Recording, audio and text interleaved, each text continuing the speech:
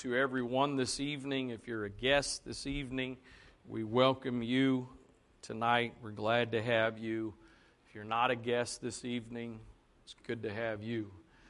And those of you that are watching us online, we welcome you as a part of this service this evening as well. And as we've sort of been, I guess, gotten into the habit on Thursday nights, if you'd like to give, worship the Lord with your giving this evening, you can do that in the box on the back wall after we are done with service this evening.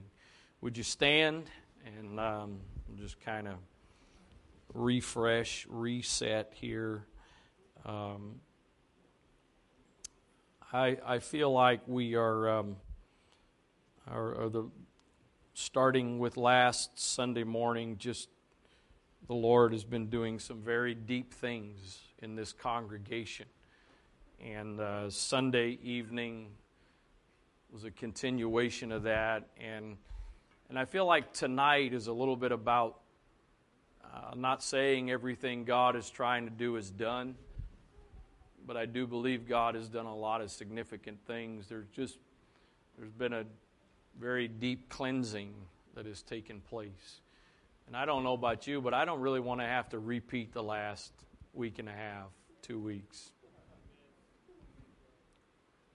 Please take this in the most positive way, please. But I sat there that Sunday morning when Brother Herring was preaching, and as the message went on, I began to sit there and go, oh God, I am not looking forward to the next few days. And I was a prophet. While I deeply appreciate all of the clearing of the air, it's not a fun thing, but it's such a needful thing. And I don't know, again, I don't know about you, but I'd rather not have to, kind of go to that extreme again. So I think tonight is kind of a little bit more of sort of like Sunday night and proactive, and how can we continue and maintain. And sometimes we say maintain and that's a negative thing. Other times I think maintain is a positive thing. So read a couple of verses to you and then I'll let you sit down. 1 Corinthians 12:12.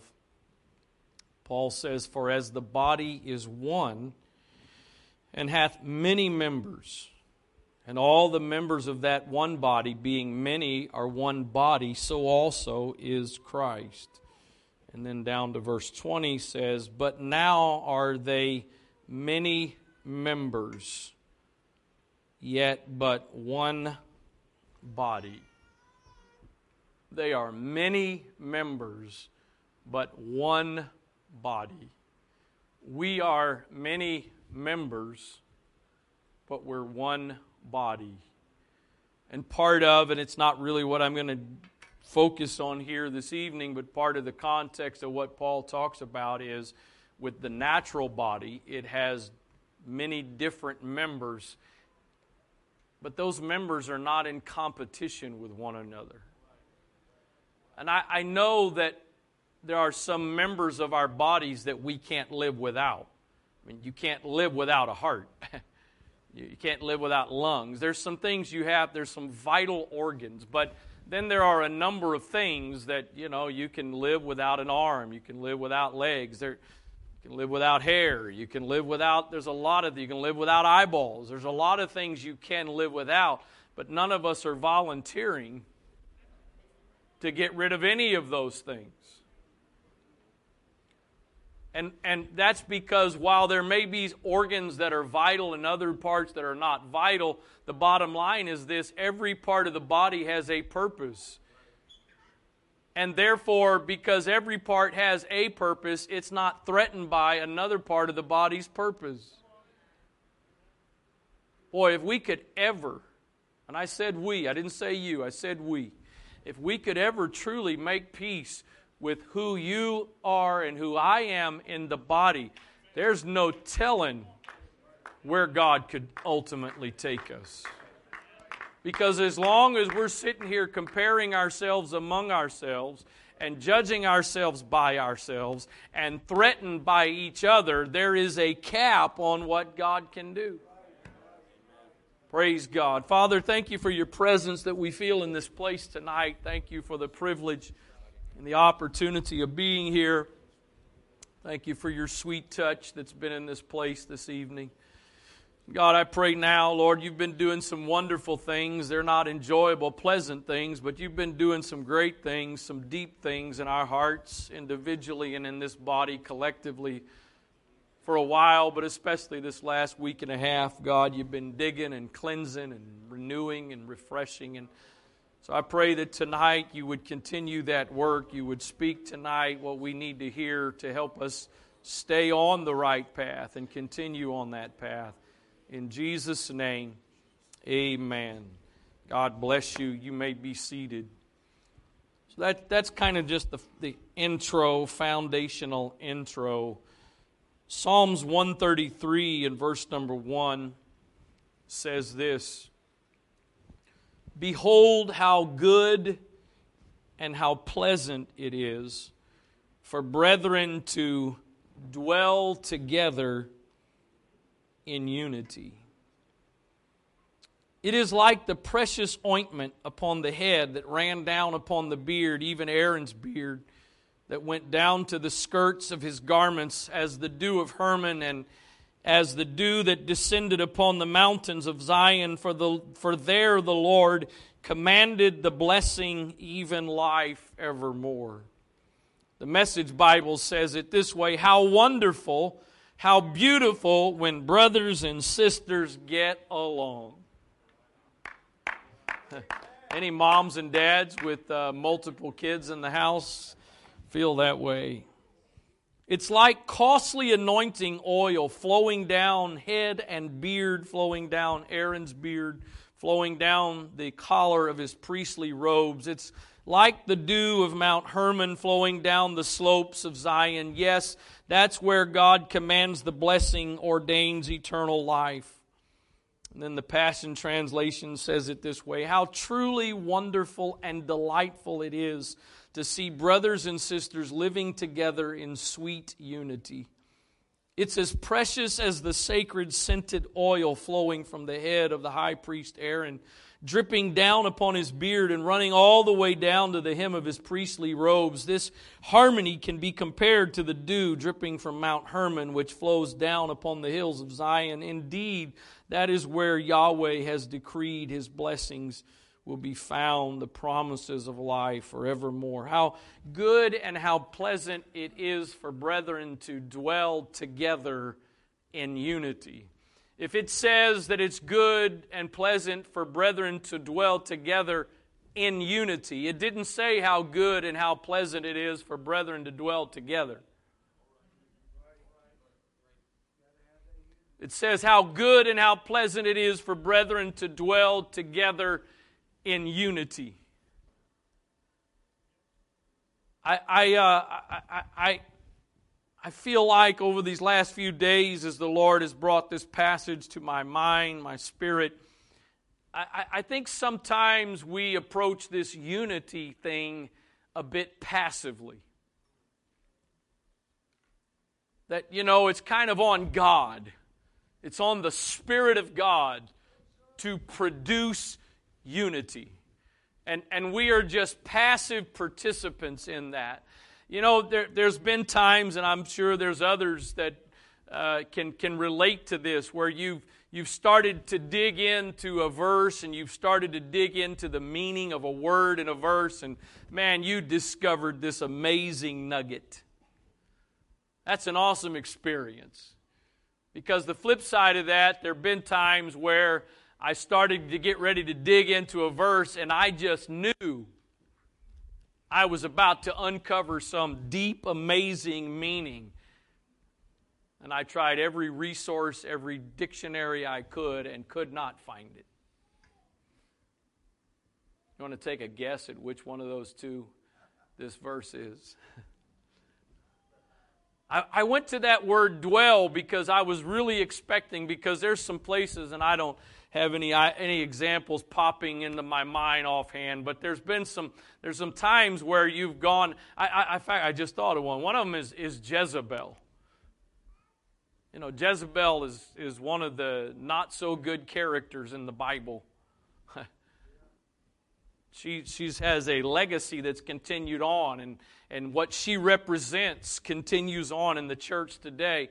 And I can't remember the exact definition, but if you look up Jezebel's name, it actually is not in, it doesn't resemble who she is. She actually has a very positive meaning to her name. But I didn't discover that with this word, because I really was hoping, I was expecting that there was going to be something about this word dwell that was going to basically mean effort, work, labor. It doesn't. In fact, it means, however, it does mean to cause to sit, to cause to abide, to sit, to cause to dwell, to make to dwell. So there is an influence, there is an effort to cause. Any parents know what it's like to cause your kids to do something? That means there's some kind of force, hopefully not improper physical, but some kind of force, some kind of influence. Sometimes it's in the form of, if you don't, then I will. It's good for brethren to dwell together. It's good for us to cause ourselves. It's good for us to put forth the work and the effort necessary for us to dwell together in unity. Not in tolerance. I think we've set some bars a little low in some areas. We've got some areas where we have them really high. We are proud of how high. But then there's some other areas we set some bars really low. We got really high doctrinal bars. But then when it comes to some other things, man, we kind of... One of the churches in Revelation, that the angel said to him, you guys, you don't tolerate those that don't preach the truth. You don't tolerate those that are not in alignment. But I still got some things against you. And so I want to take a few moments. I think this might feel like in the next moment it's about to take this completely sharp left turn. But it really all ties in together. And I don't want you, because some of you, with where I'm about to go for the next few moments, you're going to check out on me because you're not into this kind of thing. But stay with me. But last Thursday morning, last week, man, it's crazy how time flies. Last Thursday morning at our district ministers retreat, Brother Raymond Woodward was our speaker this year, and some of you at least know that name from Grow and the selfie series that we have as a part of our Grow discipleship process. And so, great teacher, and so he touched on some things on Thursday morning, and he went kind of way in depth. And I'm gonna kind of give you a really quick breeze over of it, and I really, just being honest with you, I really struggle whenever I do something similar to what somebody else has done, because I've tried that a few times in the past intentionally, and it's miserably failed. So I have PTSD.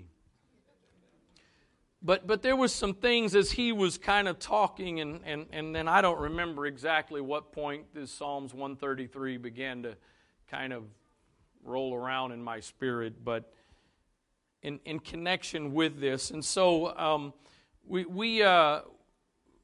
how many of you have done colors so far? How many of you have done the colors personality test? That's a pretty decent percentage.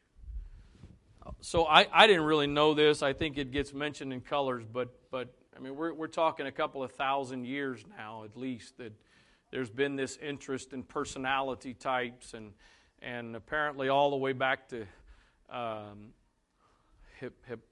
can't even say it. Hippocrates, is that right? Hippocrates. That he actually identified 4 basic and melancholy, whatever all those things are, but here we are, a couple thousand years later, and oh my goodness, technology is great when it works. It's very frustrating when it doesn't work. So I just need to give it up.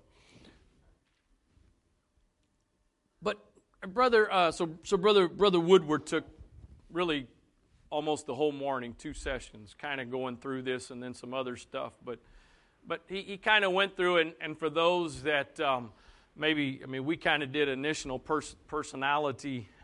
He kind of took the two axes there, the vertical and the horizontal, and without any of the writing up there, now you're all cheating.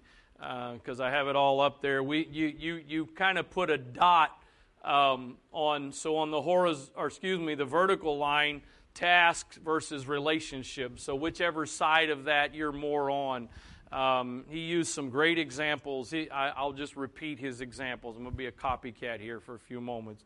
But he talked about he's more of a task-oriented person, and he used the example if you had a guest speaker and they had something to put on the presentation for the service. If somebody gave it to him to take to the media department, he would leave out of his office and he would go straight to the media department. He wouldn't say hello to anyone. He wouldn't smile at anyone. He wouldn't pause, talk to anyone.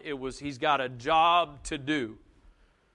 And then he used his assistant pastor, who's now the pastor there. He said if he was to have the same job, by the time he got, because you have to go through the foyer, he said, to get from his office to the media department. When he got to the foyer and all the people are walking in for service and stuff, he would start greeting people, talking to people, meeting new people, kissing babies, and all this stuff. And then it'd be service time, and the thing would have never gotten to the media department.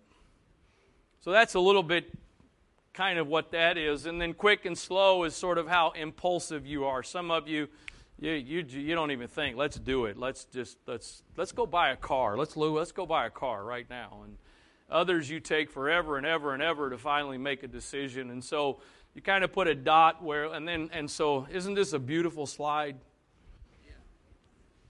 Jalen put that together. Great job. Took notes and put that all together. And so he added, so kind of more basic is the populars, the peacefuls, the perfects, and the powerfuls. And those correlate to the other 4 personality types that I can never remember that sound way more boring. I mean, who wants to be called melancholy?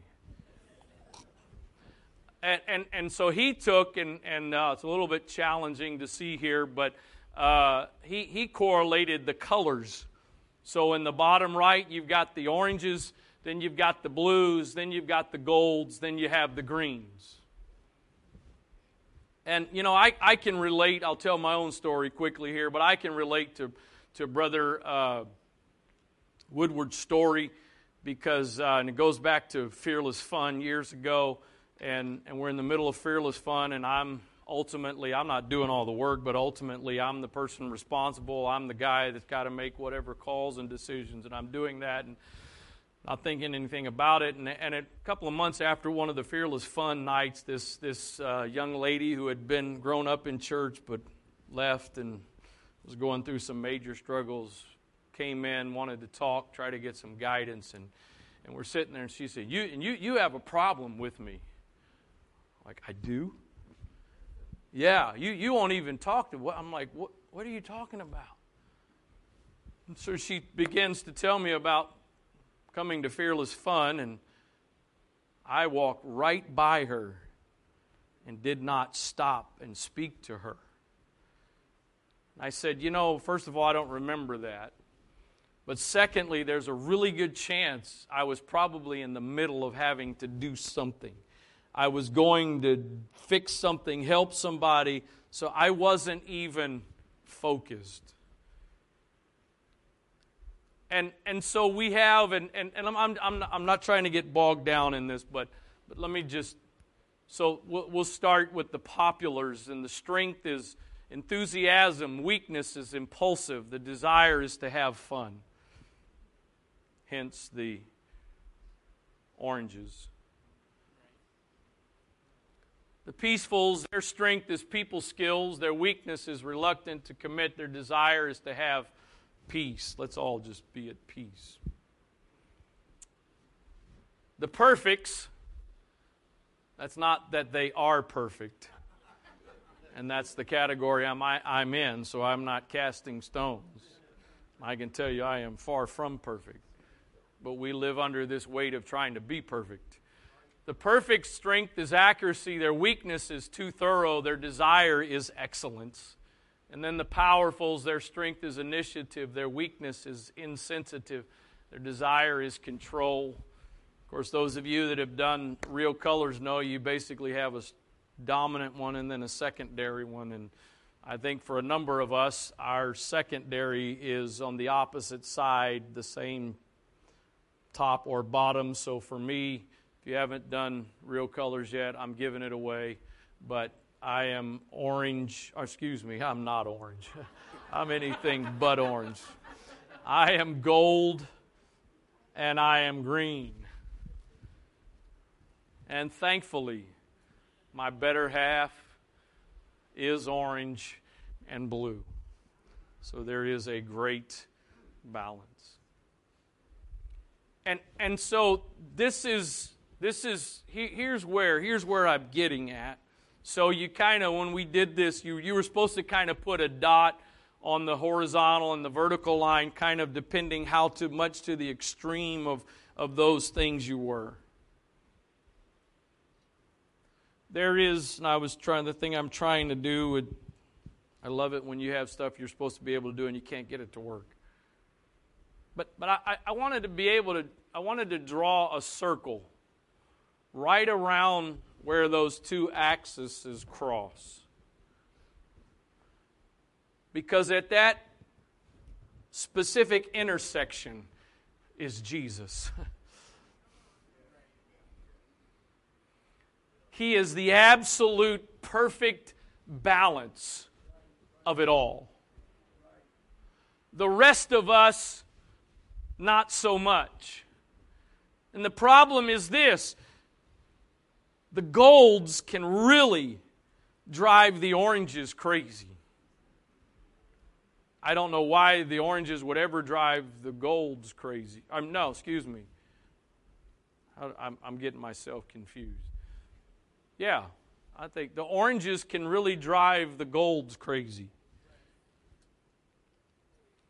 I don't know how the oranges cannot be fully appreciative of us golds and the order and rigidity we bring to a chaotic world. Sister Angie says no color bashing. So,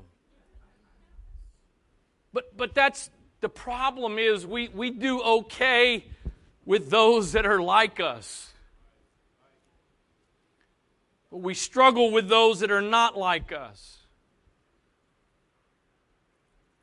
And if we're going to dwell together in unity, if we're going to dwell together, we've got to be more intentional, more on purpose with how we react and respond to each other that's not like us. Because the beauty is we are one body. And all members of the same body.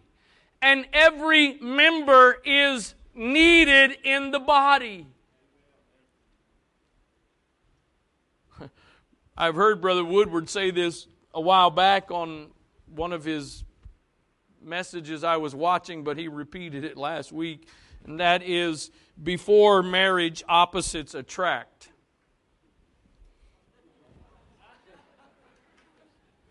After marriage, opposites attack. Before marriage, it's a wonderful thing that one of you is neat and tidy and everything's in order and the other person not so much. That's okay when you're not living together. I'm not going to throw anybody under the bus here.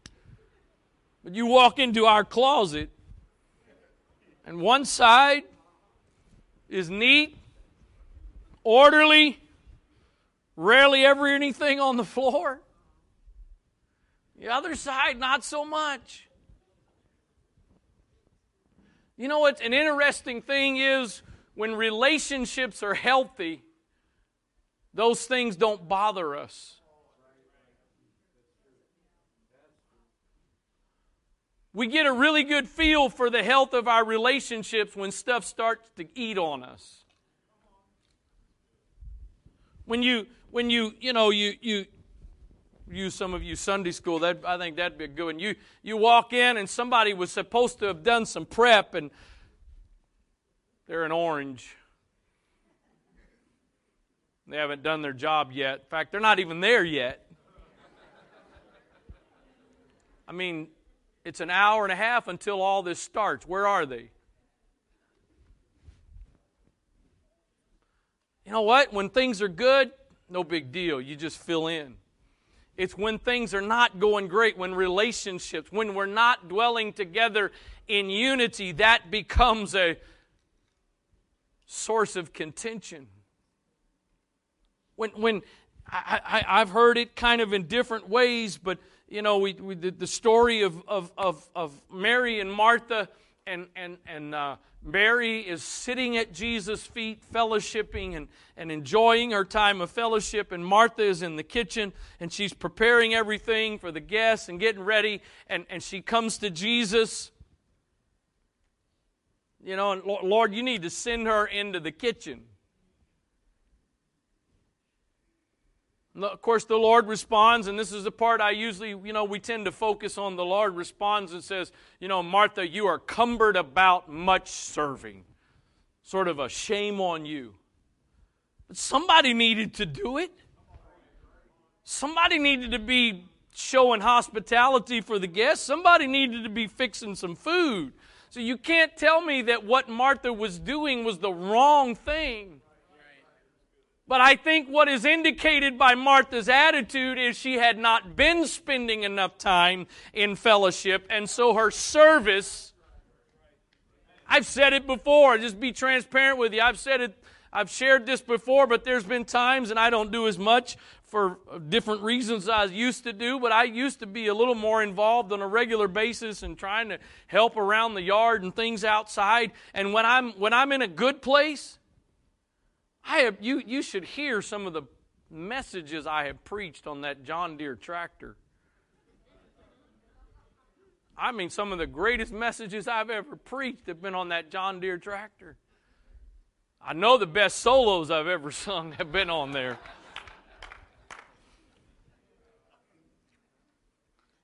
But I also know when I'm not in a very good place because I'm doing the same stuff, but I'm riding around thinking, where is everybody else that ought to be doing? How come I? Same actions, doing the same thing, but the response when I'm not dwelling together in unity.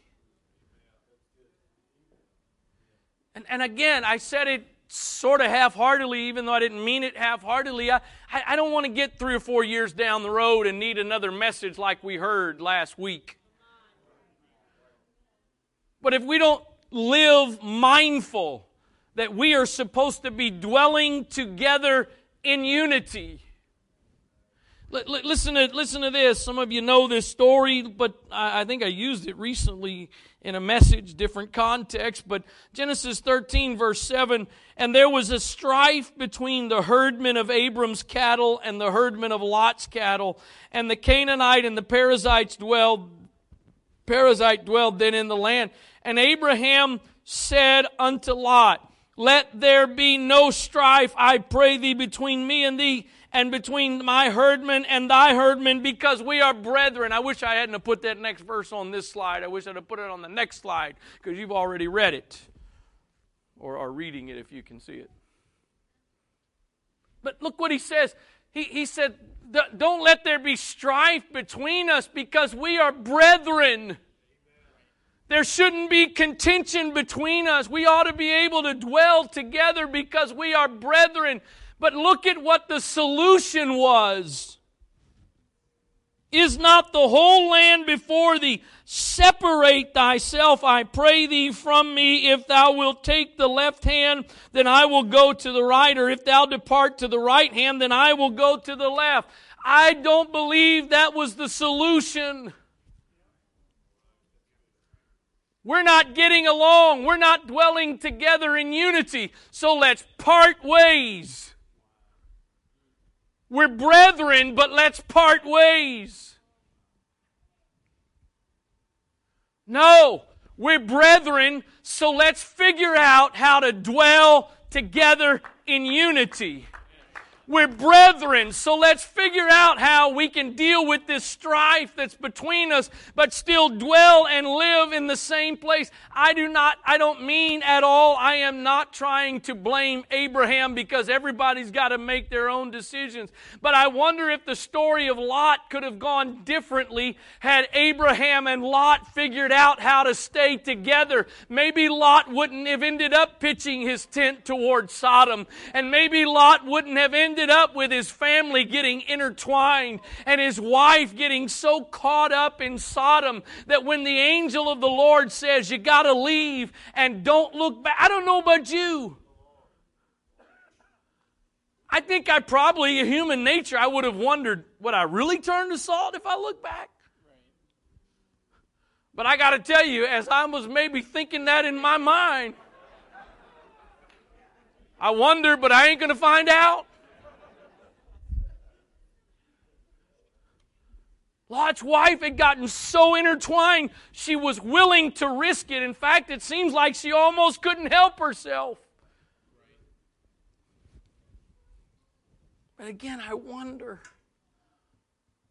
if Abraham would have said to Lot, listen, Lot, this is not going well. We got some issues between us, and we got our people are fighting with each other. Let's sit down and talk about this. Let's figure this out. I've learned something, and I think a few of you might be able to give me an amen on this. I've learned that 99% of the time, when I finally say, hey, we need to talk, and we sit down and start talking about the issue, I have found that the great majority of the time, it never goes as bad as I had it worked up in my mind it was going to go. Is it any wonder the enemy tries to get you to think, hey, don't talk, it'll be bad. It'll be bad if you try to talk to him. It'll go bad if it'll blow up. Why do you think he does that? Because he knows the solution is we got to get rid of this strife so we can dwell together in unity. And so anything and everything he can do to keep you separated, he's going to do it.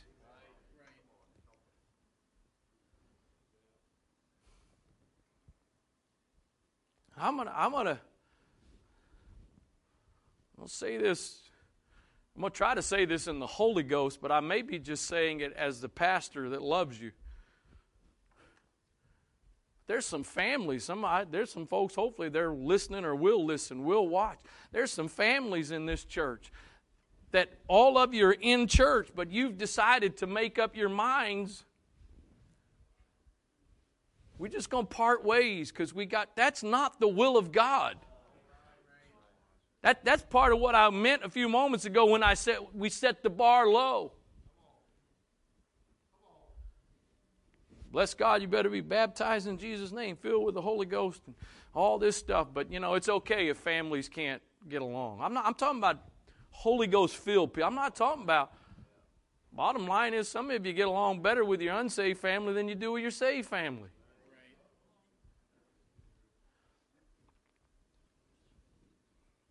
And as I just preached Sunday night, first question you ask is it I? And you know what? I think that's, when you're dealing with parent and children stuff, that's really tough on the parents. Because we know it's never the parents at fault. Parents never make, isn't that right? Mile and Kirby, come on, help me out. Help me. I need a little help here. Parents never mishandle things. Parents never misspeak. Again, as my dad would say, just in case you're missing it, sarcasm alert. I do not mean any of that.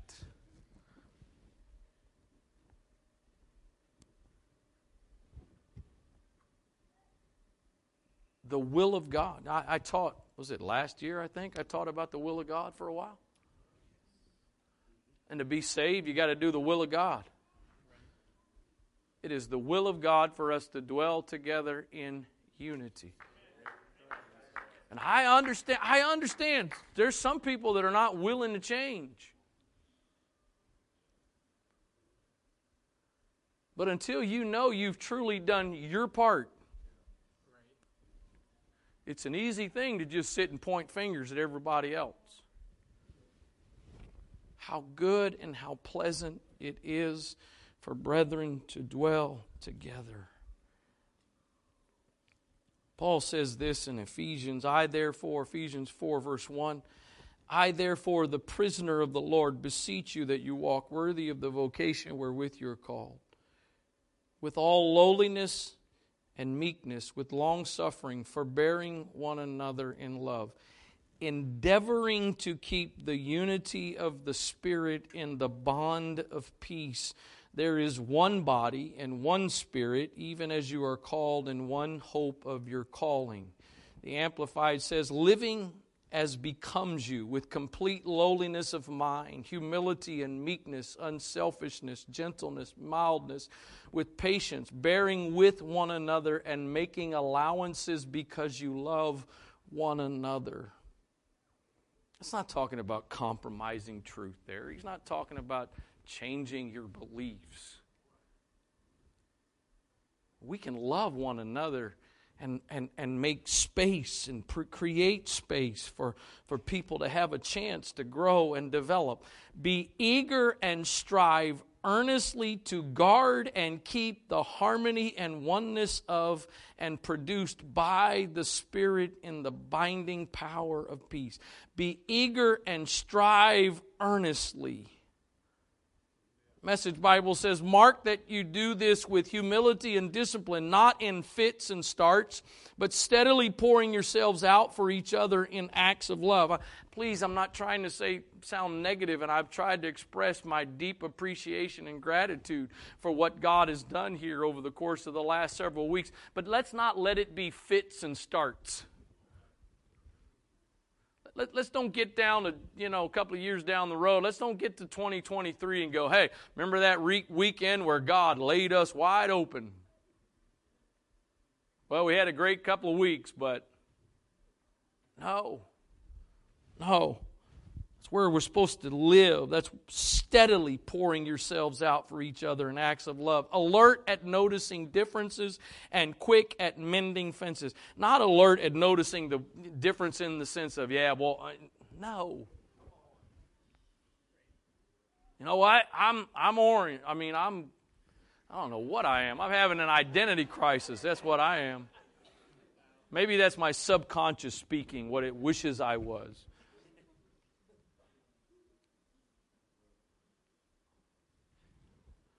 Being mindful. We've got different strengths. We've got different weaknesses. Intentionally done by God so that we can complement each other, not criticize each other. And then the Passion Translation says, with tender humility and quiet patience, always demonstrate gentleness and generous love toward one another, especially toward those who may try your patience. Let's do that one again. Tender humility and quiet patience always demonstrate gentleness and generous love toward one another, especially toward those who may try your patience. Those that try our patience are the ones we're supposed to be putting the most effort for, most mindful of,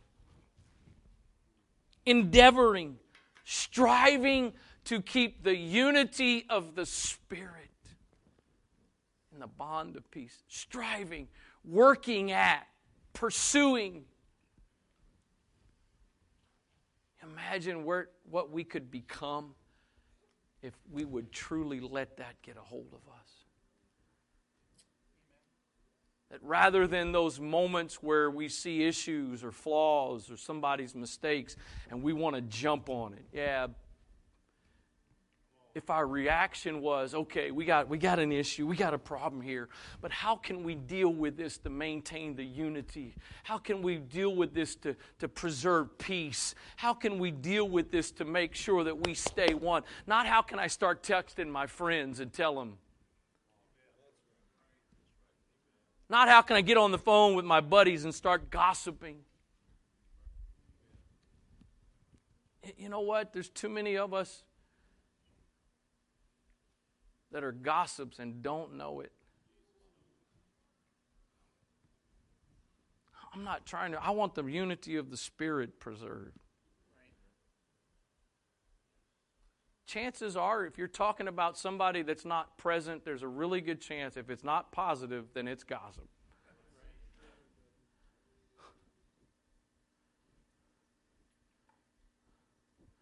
And what some of you are I don't mean this word disparagingly, I mean it in the definition of the word. I don't mean it derogatory.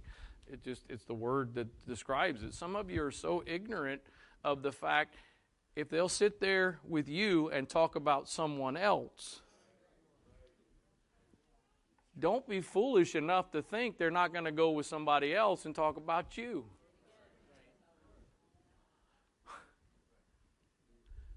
Endeavoring to keep the unity of the Spirit. What do we do when we hear rumors? One of the most, I don't remember as a kid campfires at houses. And if y'all my age and older, you did campfires at your house? Growing up, only time we ever had campfires was when we went camping. That was it. Now, man, I've had a fire pit at my house for years, and one of the absolute most enjoyable, relaxing things that I love to do is just sit in my backyard with a fire. I love having my family around, but I'm probably not going to talk to you. Y'all can talk all you want. I don't care. I'll listen, I'll laugh, but I love it. And one of the things I really love to do is to sit there with my bellows and fan the flame. Poor Brother Andrew came up here from North Carolina. They didn't know what bellows were in North Carolina. He was trying to figure it out. I couldn't let that one pass. Man, you can get that fire going.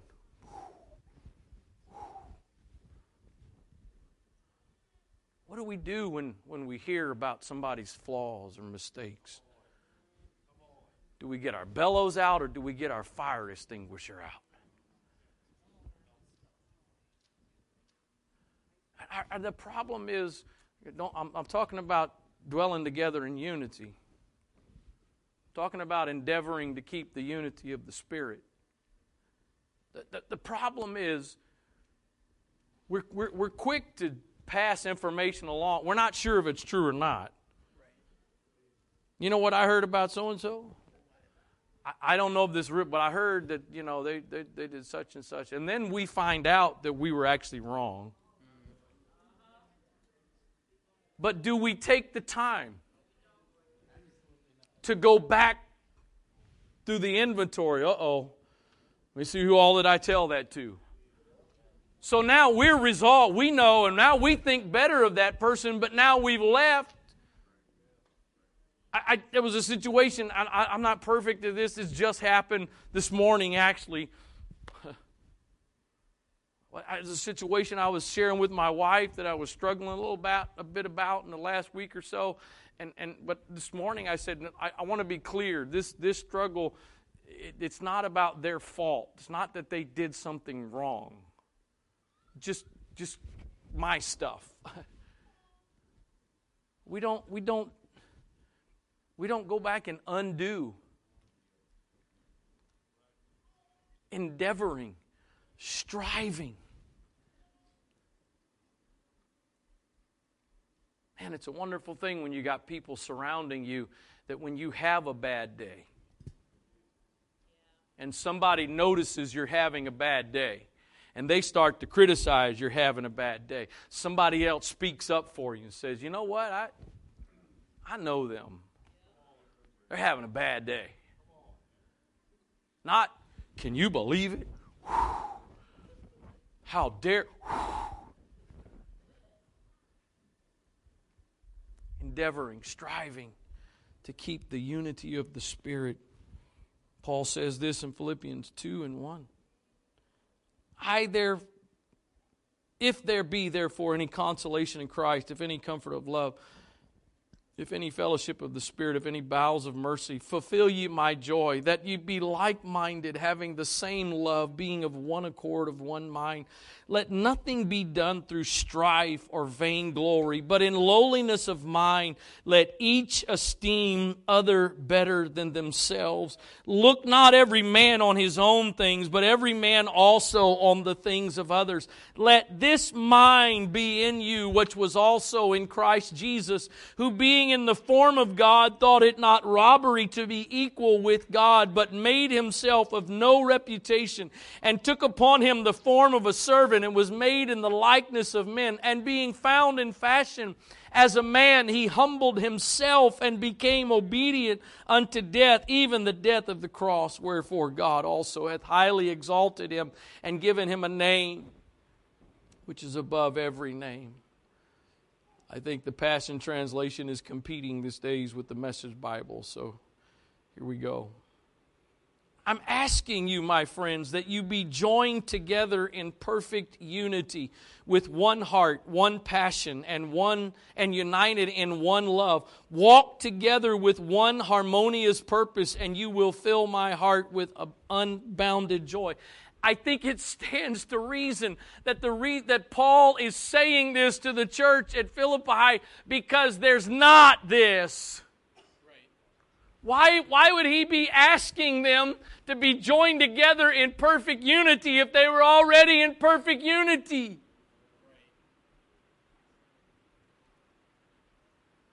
We are so far from perfect as a congregation, it's not even funny, as I guess the saying goes. I know many of you have been through it. We did it in here pre-COVID one night, but then others of you have attended it. My session of Welcome to Antioch is who we are. That's the session. And I intentionally chose that, and a big focus in that lesson is pointing out the fact we are not perfect. And especially for the new people, I want to tell you right up front, as the pastor, we are not perfect.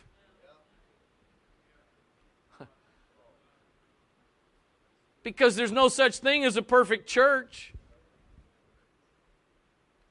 And when you read the book of Acts, and you read through the epistles, and you read the things they were addressing, I say this in Welcome to Antioch, I've said it at other times in other settings, there's things that Paul addresses in some of his epistles that if they happen today, it's one of those things where news channel or TV stations would be lined up in the parking lot to report the story.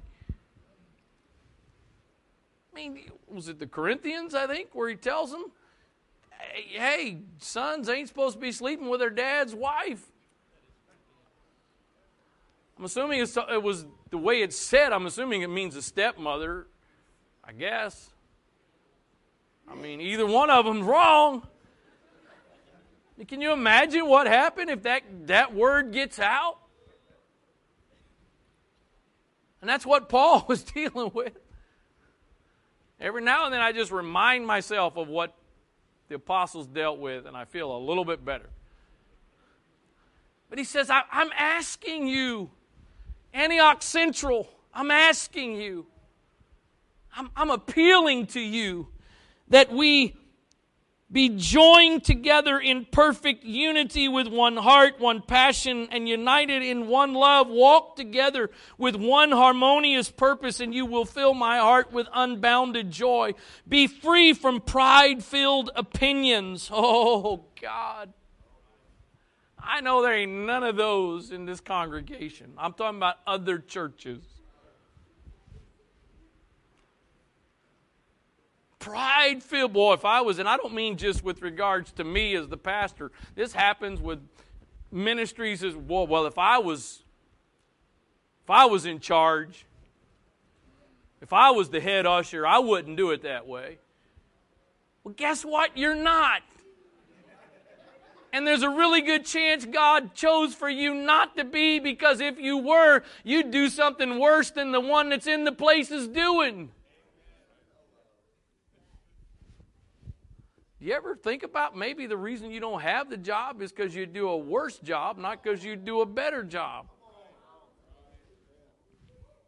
Be free from pride-filled opinions. Can you imagine Sister Angie, Brother Isaac, Brother and Sister Spriggs, and Brother McGurk, and I know I'm missing some ministry leaders, ministry department heads. How wonderful it would be if you knew. I want feedback. Don't get me wrong. I want people's opinion. Most of the people I work with the most around here are oranges.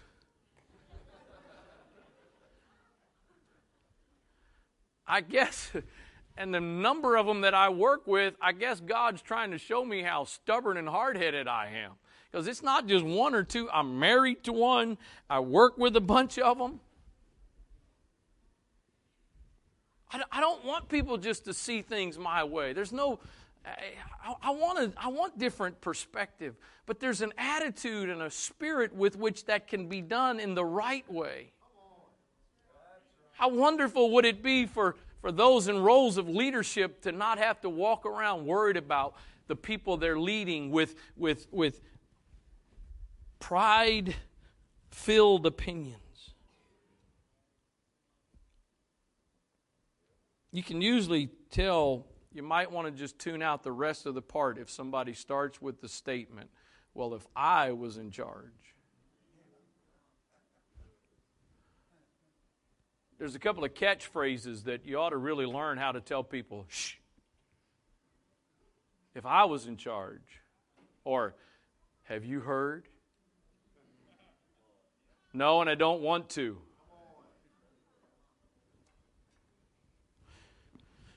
For they will only harm your cherished unity. Don't allow self-promotion to hide in your hearts, but in authentic humility, put others first and view others as more important than yourself.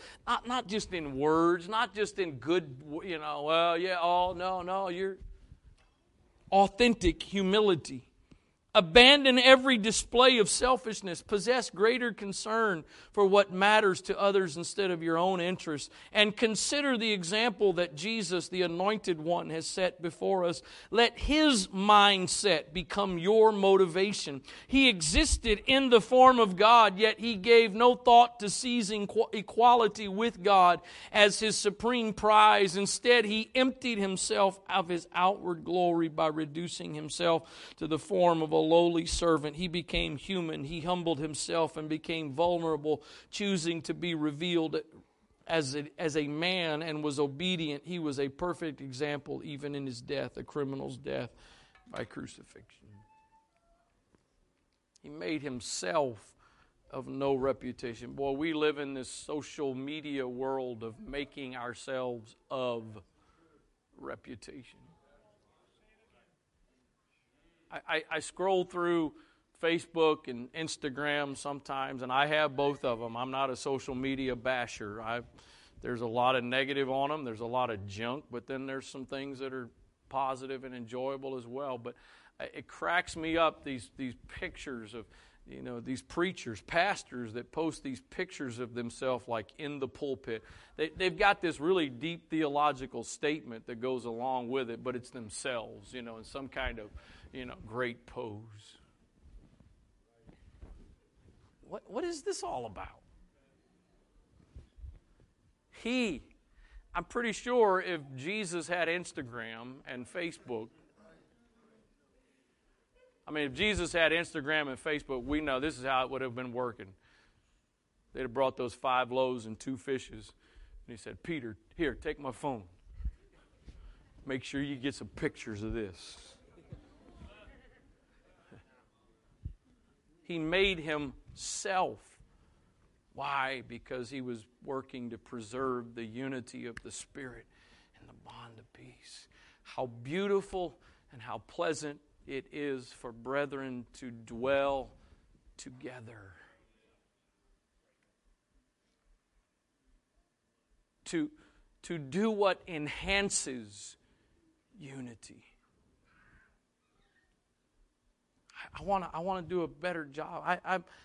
I'm up in that upper left-hand corner, so this is not some great spiritual characteristic or quality.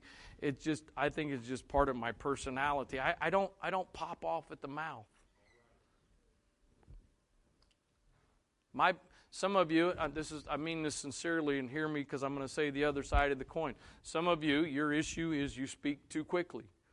Others of us we don't speak quickly enough. And both of them can have consequences. There's been times I feel like as a husband and as a dad, there are some things I should have said, especially some positive, encouraging things I should have said, but my personality, my nature is just to stay quiet.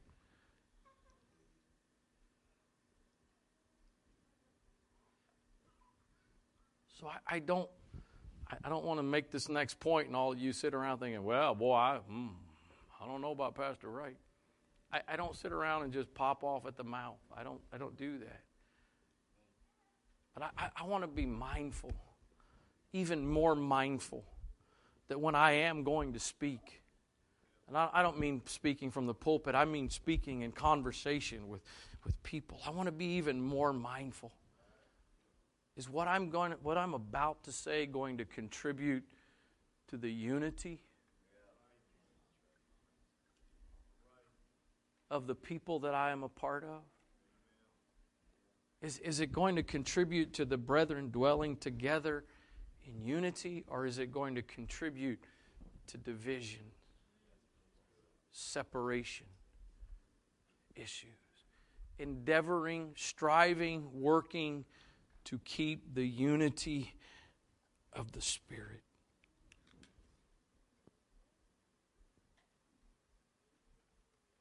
And I think I'm going to close out with this. Kind of where I started.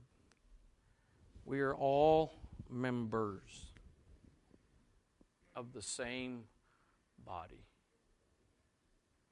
Paul talks by says, I can't remember the exact parts he uses in the way, but here's the gist of it. Can the foot say to the hand, "You're not the hand, so we don't need you"? Can the eye say to the ear, "You don't see, so we don't need you"? No.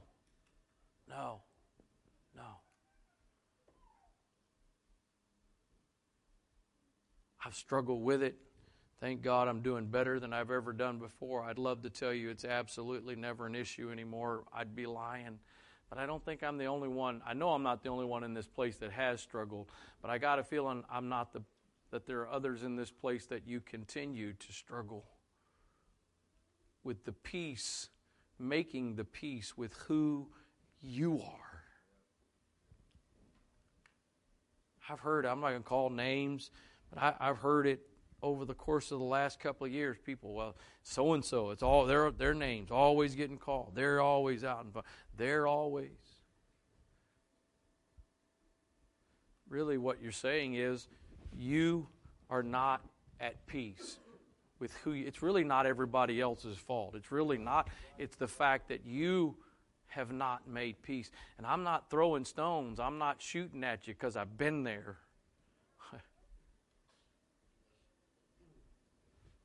Your job is not to be somebody else, and somebody else's job is not to be you.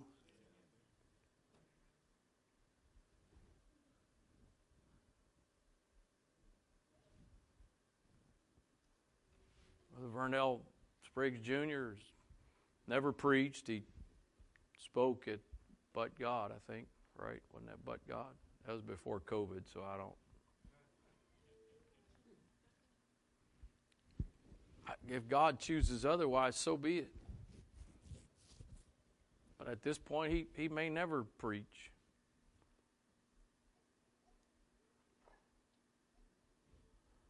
So if he's going to compare his success and accomplishments to me or somebody else, it's not the proper comparison. Because here's the bottom line, folks. The only thing you're supposed to compare to is what is the will of God for you. That's it. It's not what is he doing versus what I'm doing. Because you know what? You actually might be comparing yourself to somebody who's actually not even doing what they're really supposed to be doing. And so you're measuring by something that's not even accurate to begin with. Peter preaches and 3,000 people get the Holy Ghost one day. Stephen opens his mouth. He gets stoned to death. Who was the greater success? Who was the greater success, Peter or Stephen? Anybody? Neither. Neither was the greater. God chose Peter to speak on the day of Pentecost. He did his job. God chose Stephen to preach, get stoned, but a man by the name of Saul.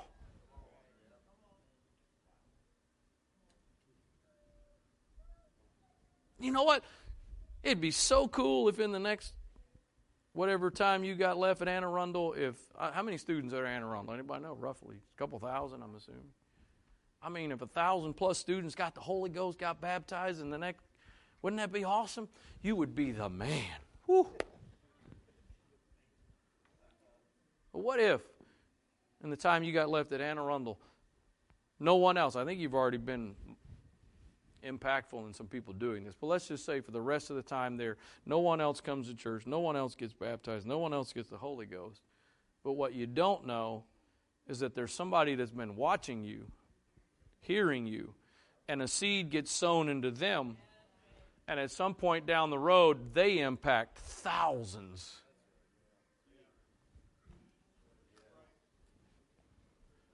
Yeah, right, amen, that's right, yeah. Until you and I walk out and get in the car.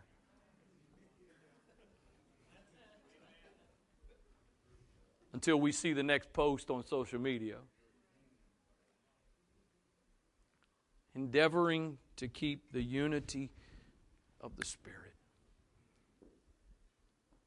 How good and pleasant it is to work together. Again, that word dwell, I wish it meant work together. It doesn't. So I'm paraphrasing. How good and how pleasant it is for brethren and sisters